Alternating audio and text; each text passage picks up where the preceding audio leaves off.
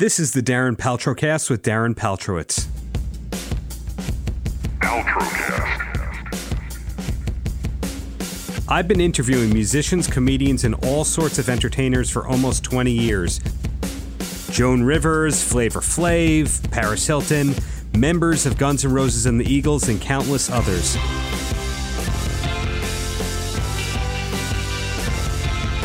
This show is about artists and why they do what they do. Paltrocast. Welcome to episode number 32 of the Paltrocast with Darren Paltrowitz. I really appreciate you taking the time to download, listen, however you're getting this podcast. And on this edition, I spoke with Myles Kennedy from Alter Bridge, Steel Panther members Michael Starr and Lexxi Foxx, and last and definitely not least, although she's the second interview you're going to be hearing, Britt Baker from AEW, or All Elite Wrestling. And first up is my chat with Myles Kennedy from Alter Bridge. Their new album is called Walk the Sky. Myles is also the singer of Slash from Guns N' Roses' band. Plus, he himself put out a solo record last year. Plus, he was in bands before Alter Bridge.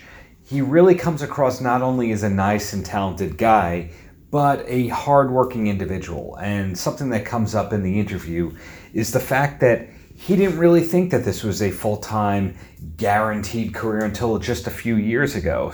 I mean, a lot of us will look at him and go, that guy's a rock star, he's touring the world, he's doing really well. But it's interesting to see that imposter syndrome even creeps up among really successful people. Hope you enjoy the chat. Myles, how's it going there today? Good, Darren. How you doing? I am excellent, and going straight into it here, Walk the Sky is the new album. How long had that been in the works for? Well, I speak for myself. I guess I started writing about a year, just over a year ago for it. So I started writing in August.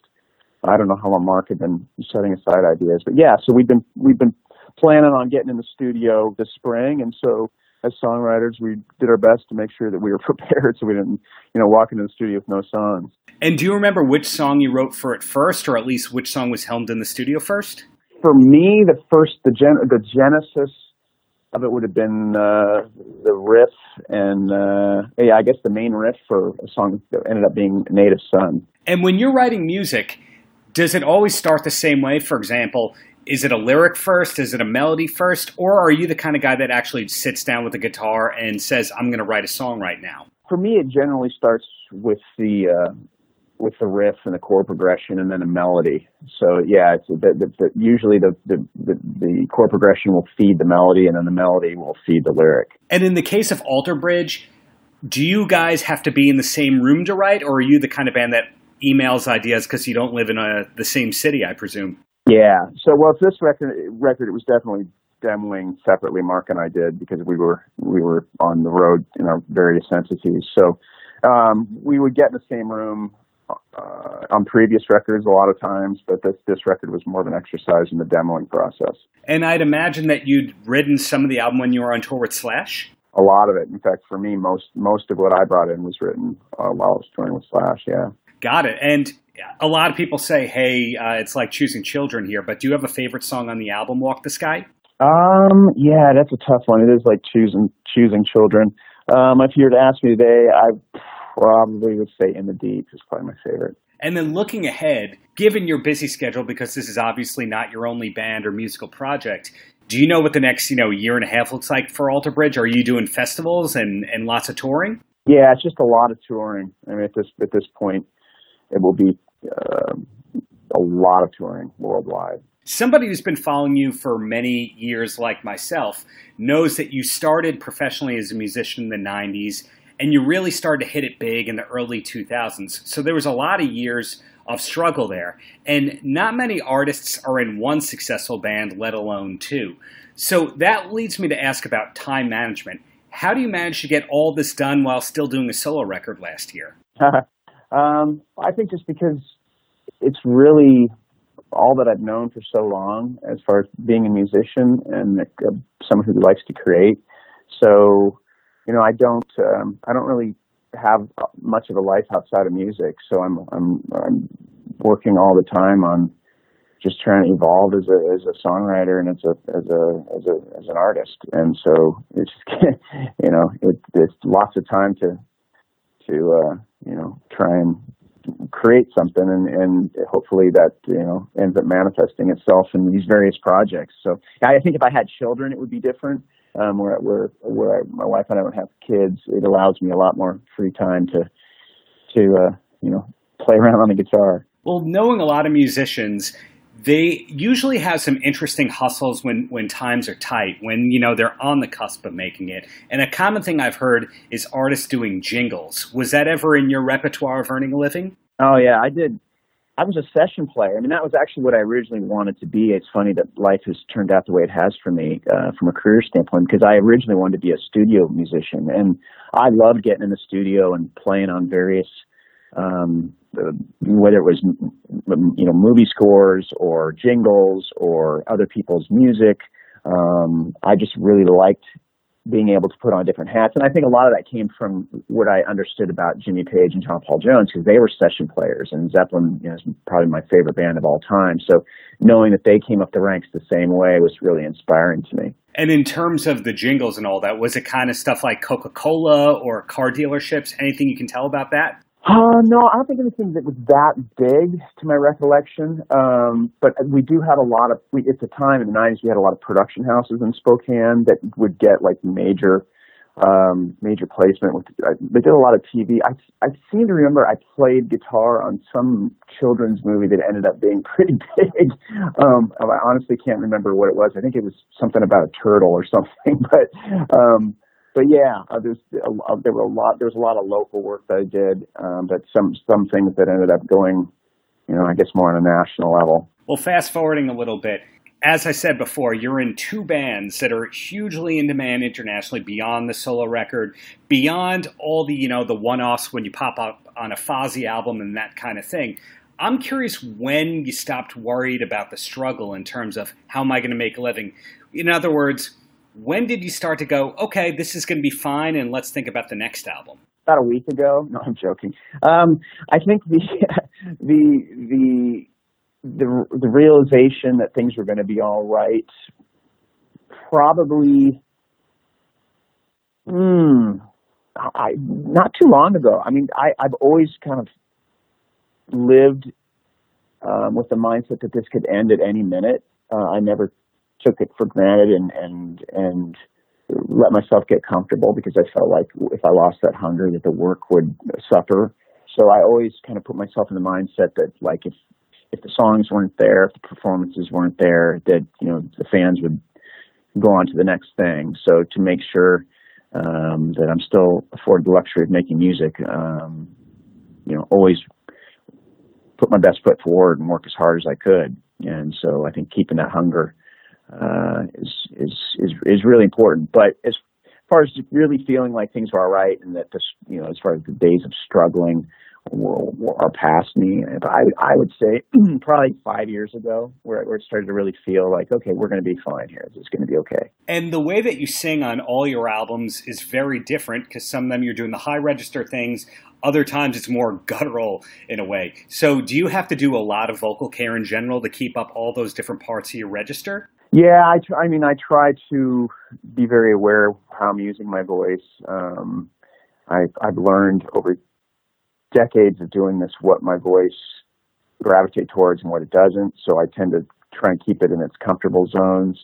And yeah, I had some training, which definitely helped. I don't drink a lot while I'm touring. I try to be aware of what I eat and how much sleep I get. And yeah, it's one of those things. If you want it to work and do what you tell it to do, you have to take care of it. And I'm always trying to do that. And on this Walk the Sky album, you do an old trick of having Mark sing lead on a song and you taking the chorus. When the song was written, was it clear all along that was going to be the case? Or is it more the thing of Mark going, I feel like singing a song, and you go ahead?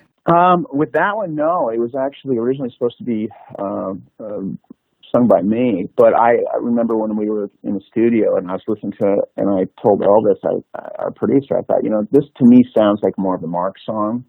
And I think it would be cool if we had Mark sing this. And originally I wanted Mark to sing the entire song. And Elvis thought that was a good idea as well. And then we brought up the idea with Mark, and he was totally down with it, because I think he really after getting his feet wet fronting Tremonti, I think he really enjoys the singing side of things. So he was more than happy to do it. And then in the end, it ended up working out best that I sang the chorus because of where it was in Mark's register. So, we've got the old kind of waters rising approach that we did a few years ago.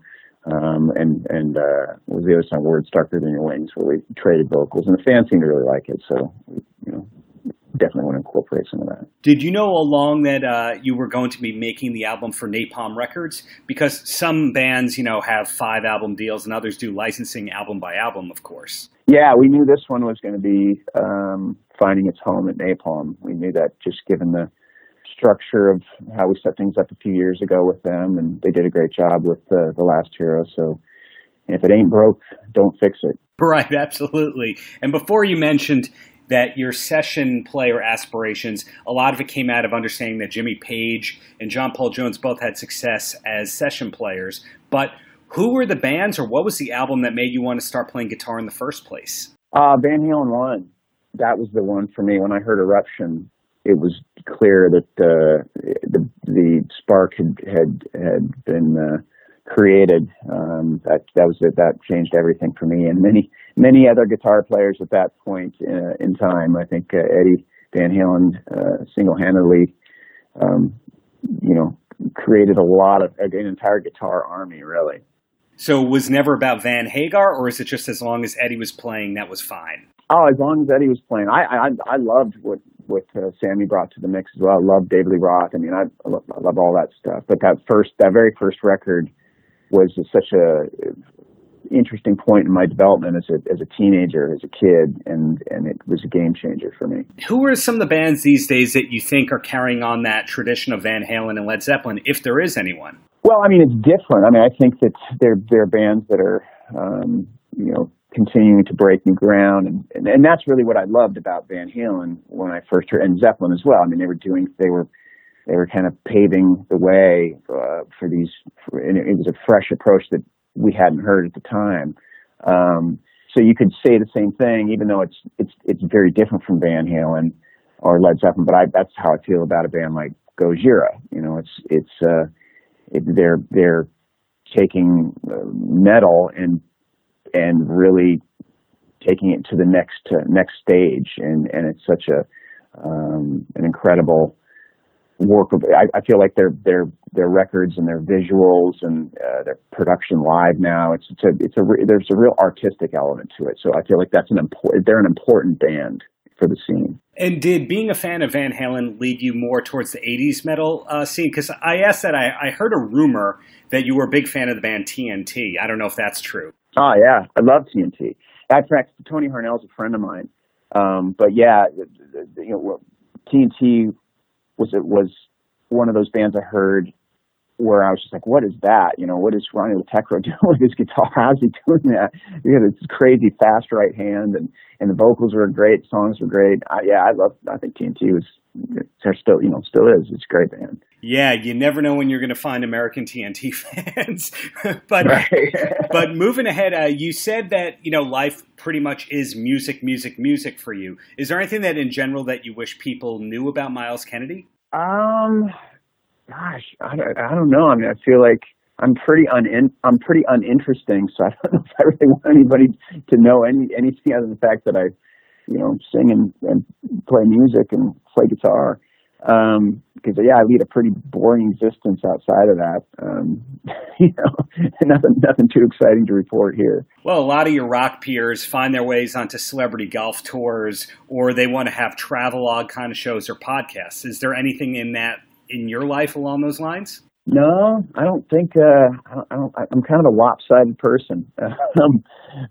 It all kind of centers around music for me. I mean, I have things I'm interested in outside of music. I mean, I love architecture and modernism and things like that, but I have no plans to try and start drawing up blueprints for buildings anytime soon, because my math skills are not very good. But along those lines, sometimes I like to ask that kind of stuff. For example, the drummer of Korn, when I recently interviewed him, I asked, what's the first stop that you do when you get to a city? And some people say I check into the hotel and drop off my bags. He said, I find the sweet shop and the coffee shop. Do you have anything like that you do as soon as you get into a town? I did the coffee thing for a while. I mean, I love coffee, but it kind of messes with my voice, so I've kind of had to back that off a little bit. Usually, the first thing I do when I get to town is try and find some sort of healthy joint to eat at. That's kind of trying to take care of myself the best as I can and eat something that isn't going to have negative, something that'll treat me well, I should say, and keep the voice strong and all that. So yeah, I generally put my bags in a room and get online and see what's nearby that's somewhat healthy. Life then music for you. So we proved that one. Exactly. Great. So Myles, in closing, any last words for the kids? Just look for Alter Bridge in a town near you, and we're looking forward to get out and playing for you all. Definitely. Looking forward to seeing you guys in New York soon. Thanks, Darren. Next up is my interview with Britt Baker, or if you're a fan of All Elite Wrestling, or AEW for short, you know her as Dr. Britt Baker, DMD. And that's because she's not only a top competitor within All Elite Wrestling, but she's actually a dentist. Yes, a wrestler and a dentist. So she shatters so many stereotypes, and we kept this chat short but sweet. But I think that you're going to hear a person that is very motivated in every way possible and appreciative of her success. I mean, to put it mildly, this has been the biggest year of her career because she was only announced as having signed to AEW back in January. So less than a year later, she's on weekly television while keeping up her great career as a dentist. And yes, she does tell you which toothbrush she recommends you using. So enjoy. Hey, Britt, how's it going there? It's going. Thanks for the call. Jumping right into it here, you began 2019, announced for AEW, and it's kind of being launched into the stratosphere really, really big. Was the end of 2018 really lax for you? Did you know to expect a big 2019? I would say definitely not as big as it is now. I'm always optimistic and always hopeful and always, I always like to keep the mentality that the next best thing is just steps ahead of you. Because if not, it's really easy to get discouraged and stay down on yourself. But I definitely did not see being quite so explosive in my world, per se. And last night you had a really big match on television, which really was a big spotlight for you. Did it go as great as you hoped it would? Sure did, because we ended up winning via my submission. So I don't think it can go any better than that. And you are, of course, on the hunt for the World Championship. What would it mean to become the World Champion for the women's division of AEW? I was signed as the first woman for the company, so I was catapulted right away to the top just for that basic fact. I was the first woman signed to this company. But now there's a women's championship introduced. So now to be the best, you have to be the champion. So I don't want to just be the first woman signed anymore. I want to be the world champion, and that's exactly what I'm going to do. Had you known a lot of the AEW people before signing with the company? Almost all of them, I would say, yes. And which is so cool about it, because it's like we're all just buddies backstage. And do you designate any of them as best friends, or is that too personal to ask? I don't know about best friends, but I think definitely close friends. Like I talk with several of the wrestlers all throughout the week. So yeah, I guess you would say that there are some that are my best friends, but you have to be careful too, because you can't really trust anyone too much in a professional wrestling locker room, right? Absolutely. Well, where I was going with that is when people have a trade, I find that usually their best friends are all people in the industry, like they only hang out with people in the industry, or they kind of go the other way and they say, this is work and I don't have anything to do with the people in my business because that's work. Yeah. So are you closer to just being friends with people in your business primarily? AEW is still so new, and it's not that I'm not best friends with them. It's just that I'm still getting to know a lot of these people more, because before, you just see them at an indie show maybe once or twice a year. So to become better acquaintances first is awesome. But I have tons of friends in wrestling. My boyfriend, obviously, Adam Cole, is my best friend. Chelsea Green, Deonna Purrazzo, Rachel Ellerling, all with NXT are my best friend, and they're still my best friends, even though we both compete on Wednesday nights. So it's, but I also, you have to think I have two worlds too. So I have a lot of friends in the dental world too. And I have to every now and then take a step back from all these quote unquote friends and have time for myself too, or I'll go crazy. Besides Dr. Isaac Yankum, DDS, are there any people that straddle both the dental and wrestling worlds? I don't think so, and if so, they haven't come to the surface yet to claim it. So I'm gonna keep calling it my own for now. And in general, do your professions intersect in any way, or are you able to keep them entirely isolated? Yes, that's a hard question. Yes and no. I get tons of wrestlers that ask me dental questions or dental advice, or this tooth hurts, or can you look at this, or which product should I use? I get that all the time. I also more and more am getting some fans trickling in as my patients, which is good as long as that they're there to be a patient and to keep on track of their oral health, because that's going to get a little crazy if it's just fans coming in all the time, because then we can't get work done. So you can't do all play, right? Absolutely. Well, are there particular products that you do endorse outwardly? People normally ask about toothbrushes, and I'm a big advocate of the Sonicare Diamond Clean electric toothbrush. I think it's fantastic. It's helped me. It helps so many of my patients that have periodontal problems or prone to cavities. So that's my favorite. Now, looking long term, is your goal to be able to do both for the rest of your life, or at least for a long, long time, be a wrestler and a dentist? Or do you eventually hope to just be a wrestler? No, I hope to be able to do them both for as long as I can. And for me personally, that's why AEW is such a dream promotion that just came out of nowhere, because I am able to work in the dental office Monday, Tuesday, get a flight to wherever we're going Wednesday for Dynamite, and then fly back to the dental office for Thursday, Friday. So that is quite literally living the dream in my sense, because it's my degree that I worked 8 years for and the professional wrestling dream that I've been chasing just colliding. And I hope to do both as long as I can. With that being said, obviously my professional wrestling career will most likely end before my dental career, because that's just the nature of the business. It's hard on your body, and someday I hope to have a family. So, but that's just, dentistry is a forever job. Wrestling is a now job, and I love it, and I want to capitalize on it for as long as I can. Well, both of those professions require a lot of study and long-term expanding your mind to knowing what's the latest and greatest. Would you agree with that part? Absolutely. I mean, anything that you want to be the best at, any craft, you have to study. The times are always changing. There's always new techniques, there's new strategies, and you really have to stay on the cusp of that to be great. And then beyond being world champion, are there any other goals that you have for your career as a wrestler? I think for now I got to focus on being world champion, because that means you are the best. Well, is there life outside of wrestling and dentistry for you? And I ask that because a lot of people, they just have one job that keeps them very, very busy. So the second they're not doing that, they're at concerts or festivals or traveling. But you have a travel-oriented profession and a very intensive career other than that. Is there life outside of wrestling? Kind of, but then I also have to be in the gym training all the time, because it's a physique-driven business. We have to look the part, and then also I try to stay on top of the latest and greatest dental techniques. So going to different conferences, different conventions.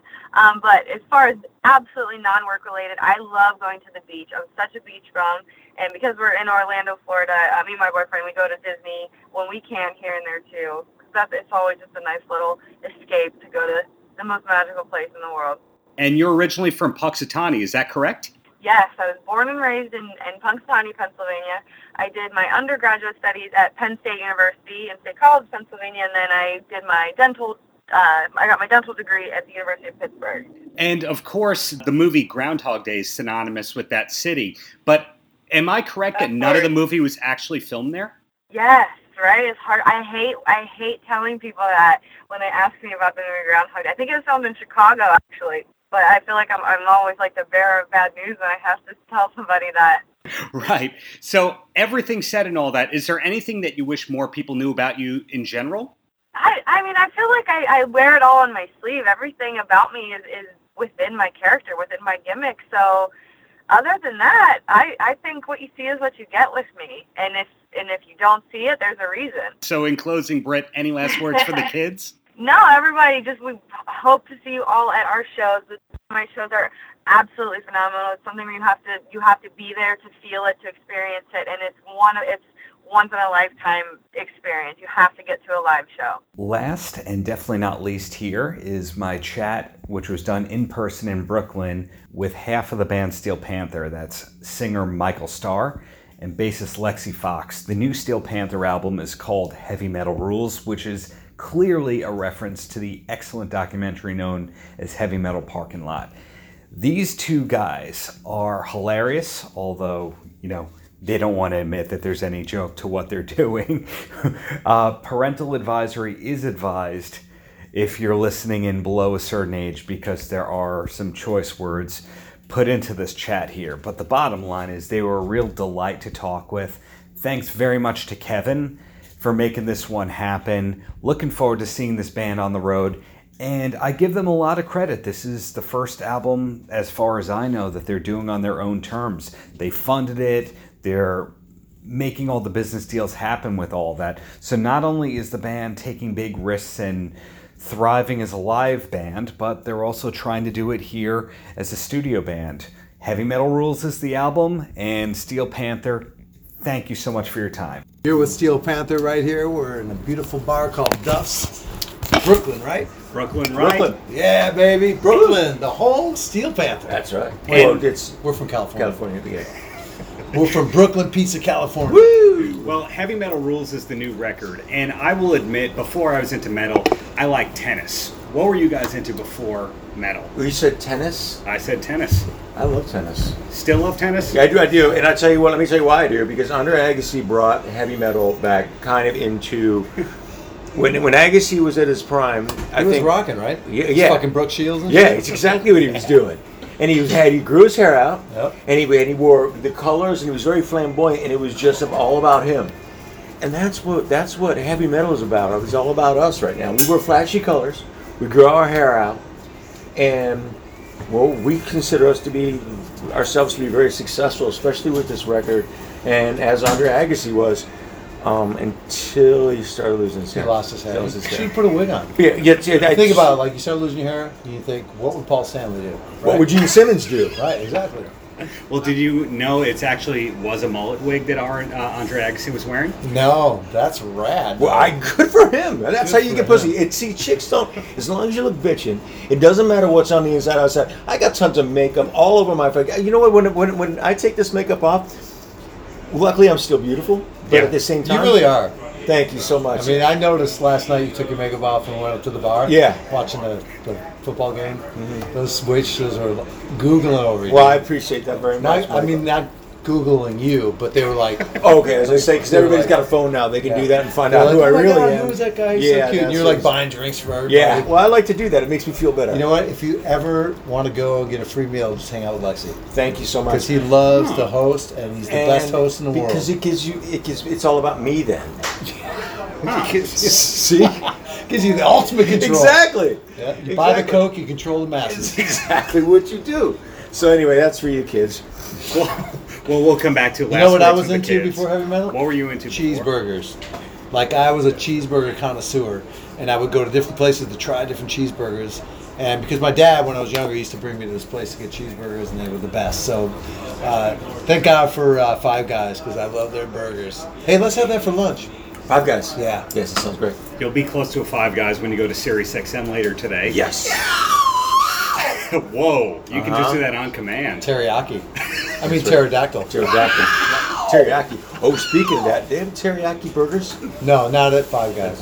Just a double cheeseburger, double hamburger, and hot dogs. All right, well, we're going to have you... Cajun fries are killer, but you got to take a Prilosec when you eat them. I just bought Prilosec. Did you really? Because the older we get, the thing of it too, the more you reparty, the more acid reflux you get, because you tend to drink more because your liver gets used to it and you have to keep consuming more. That just means you have to pay more attention to commercials and shit like that the older we get, really. We used to flip through them.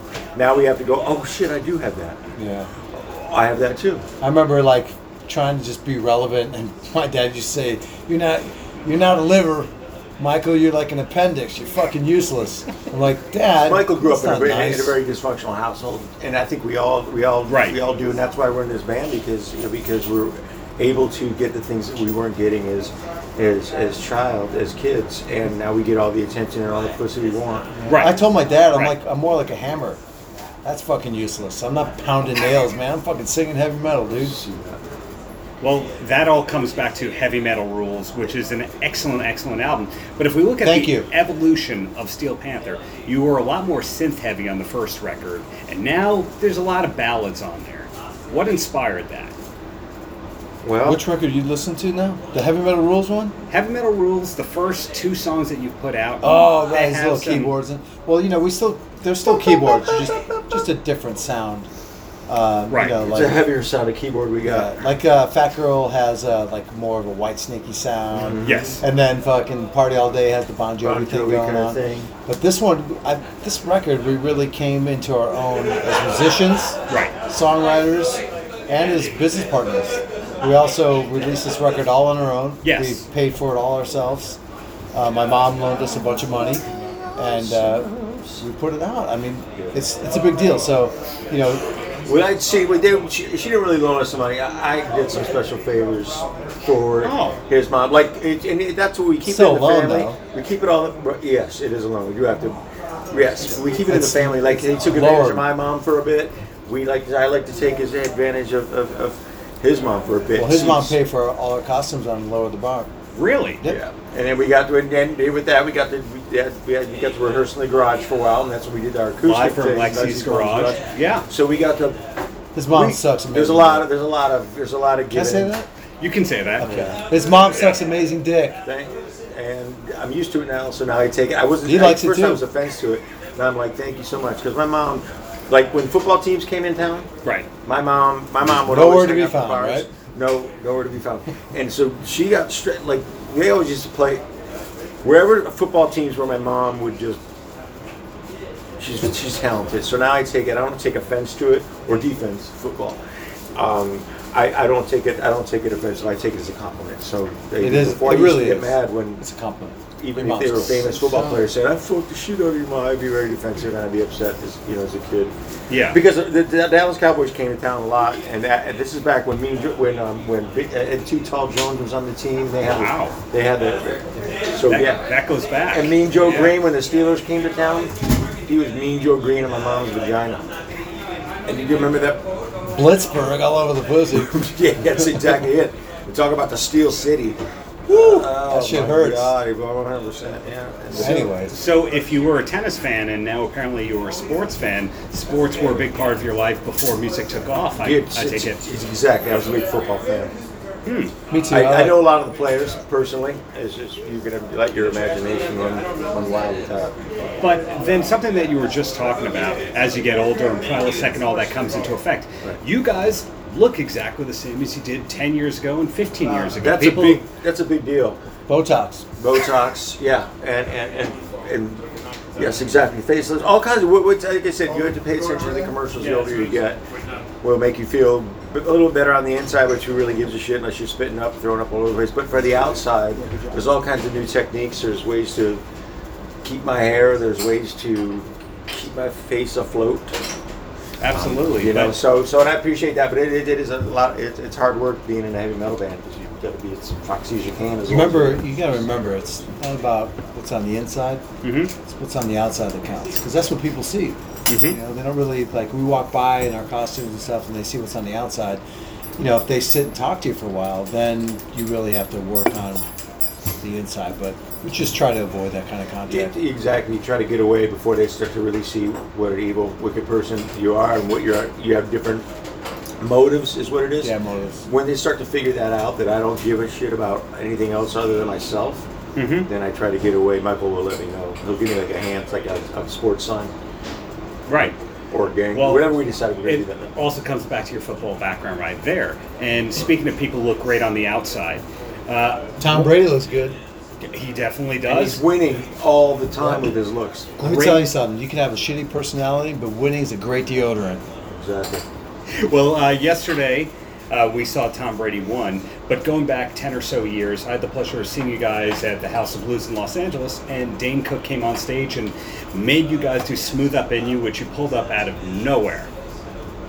Not really. Not really? I mean, we sound check with that song every now and then. Yeah, we do. It's a fun one. It's an old go-to. And he knew that we we liked. Him and I were talking. Was it you two? We were talking about fucking liking the Bullet Boys. Like It wasn't you two. It was definitely Bullet Boys. Yeah, you two. No, that's not the right one. You know, I got to ask you something. One time I was, and I don't know where it was, but I was at a bar, and Bono and I used to visit there a lot, and Bono and the Edge came in. Okay. And I'm like, oh, because they cause a ruckus everywhere they go, and I just go, oh, not you two again. That was a good one. That was a live one, I'm presuming.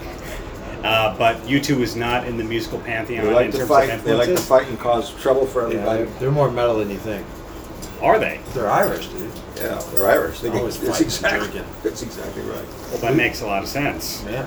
But keeping an eye, because you got to promote this new record because it's so great. It's the first one that you've entirely done on your own terms. Thank you. And of course, you guys are headliners in your own right. So all the business is managed in-house. What led you to that decision? Because I know that you'd had a development deal with National Lampoon once upon a time. Well, we partnered up with Paul Geary Management, which is Global Artist Management now, and we were with him for 5 years, and he taught us everything we need to know to go do it ourselves. He's one of the managers that enables you to learn, take it, and take it out, take the ball, and start your own sports team. You take the ball and put it on your own tee is basically what we did. And we're not kicking it off to any other fucking team anymore. We're keeping that ball to ourselves. We're just going to let it sit on the tee as long as we want and keep it to ourselves. So, because if you give the ball in somebody else's possession, that's a chance for them to score. Right. If we have the ball the whole fucking time and don't drop the ball, We always score. we always fucking score. We become the big winners. I mean, we fumbled it a few times. we pick it right back up because if it's on our side of the field, I drop the ball, somebody else can pick it up. But if you kick it off and give the other chance to team, record label, I'm talking in sports, this means, Right. Yeah. I mean, Sports. Yeah, air quotes. so we're just keeping the ball to ourselves this time and not turning it over. Not kicking it, we're not passing it. Just going to hold on to it. And I appreciate that you like the new record, too. Like is an understatement. I would say love. And the first video that you put out, or was it the second video, filmed in Vegas? That's exactly right. All I want to do is film myself tonight. How long did that take to film? 3 days. It took 3, 4, 5 days. it took a while. It took a while to film. It took a while to put the makeup all over my body to make it to make me even visible. I got a funny looking body. Did you see us on the semi driving around? Of course, Okay, yeah. so we filmed that at like 3 in the morning. So we shot all day, took a break, went to the hotel for a minute, I think, and then we got dressed and drove straight over to a parking lot by the strip, and then hopped on the semi, did a safety test and class, and then we rocked it. And is there any place that you actually like to hang out in Vegas, or do you just stay in the hotels? Strip clubs. Crazy Girls 3, dude. Crazy Girls 3. That's where Portia, Ginger, and Cinnamon hang out. And you know what, too? Brittany's there. Brittany will go there. She likes to float around between that, and there's a place called Backstreets. And it's like a little dive bar, but that's where you find the hottest, beautiful girls. Is that the old strip or the off strip? Or It's just off strip. Off strip. And then in terms of LA, for some of the readers and their listeners that are going to be checking this out, what are some of your favorite restaurants in Los Angeles? Well, the Ivy's a great restaurant to go, but it's really kind of uncomfortable because it's kind of Paparazzi, snooty. you get your picture taken a lot of times when you go there, Michael. Especially It's pretty good. And it's not that expensive. Like for a cheeseburger, it's like $150. You know, It's not a bad deal at all. Plus, and if you're promoting something, so Michael will go there, or I used to go there a lot, but I don't hassle. Don't you eat at Taboo a lot? I like Taboo. Yeah. I like Taboo. I also like to go down to Malibu when the sun is just going Moonshine. down. I like moonshines a lot. Yeah. That's where some famous people get in trouble a lot, and I bet I saw that again. There's another place to go to. It's called the Rainbow. Oh, sure. Yeah, it's right next to the And Roxy. that's good food. And you That's can good always, pizza. and Ron beer. Jeremy's always used to say hi to Ron next time you're there. But didn't you say that if you hang out with Lexxi, you get the free meals? Yeah. That's how I know about the Ivy. I turned him on that. I didn't mean to because now. No, like let's go back to the Ivy. Yeah, and I can't say no to this guy. I have a problem with that. That's a low. Well, What did Nancy Reagan say? Just say no. just say no. She fucked everything up for the Yeah, kids. she sure the fuck did. Well, so looking ahead, this great new album is almost out in stores. Is it going to be a 2-year world tour, or how far in advance do you know what's going on for Steel Panther? We're already booked all the way through June of next year, and we're going to continue on booking the rest of the year as this year, the last quarter, comes to a close. And, it takes a couple of years to tour all the places that we can tour. So, of course. Speaking of contour, the lighting here is horrible, so I'm glad we're not going to be on camera. Like, I'm looking at myself going, fuck, I need more contour. Right. I think he looks fine. But I bet you have to deal with that all day long, right? He does. Yeah, well, He you does. know what? One good thing about Lexxi's makeup thing is that he always has a mirror. So whenever I need to see if I have nose Even on hairs, stage, yeah, exactly. ear hairs growing. Will that be a merchandise item in the near future? You're a damn smart man. God, we should. Yeah. You want to be on our management team? Absolutely. Fire when ready. You don't get the ball, but You don't get the ball, but we can talk to you still. Yeah. You ready? You just raise your hand when you're ready, and I'll kick it. And I'm just kidding. Talk about exactly. Time out. We get as many timeouts as we want. Hand signals. Yellow card. You're out. Yeah. Air quotes. So in closing, any last words for the kids? Again, heavy metal rules, and it is an amazing record, and we're so excited for our fans and our people that haven't heard of us. If this is the first record you listen to, it's a damn good start. So yeah, and if your parents are like giving you a hard time and telling you like you need to do more chores around the house, just do the chores and then go fucking party. Because all you gotta do, like, let's say you throw your socks on the ground and your room's a mess, and your mom walks in and goes, "Why are your socks on the floor?" And then you don't do it. She comes back in, "Why are your socks on the floor? Clean up your whole room." If you just pick up the socks the first time, you don't got to clean the rest of the fucking room. and you get to do more shit. Yeah. And that shit would be listening to the new Heavy Metal Rules Heavy album. Metal Rules album, which comes out December 28th. No, before that comes out on the September 27th. Yep. Well, thank you guys for your time, and we'll stop there. Those are great questions. Thanks for having us. Thanks for listening to the Paltrocast with Darren Paltrowitz on the Pure Grain Audio Network. More information on the Paltrocast can be found online at www.puregrainaudio.com. Until next time, have a great Shabbos.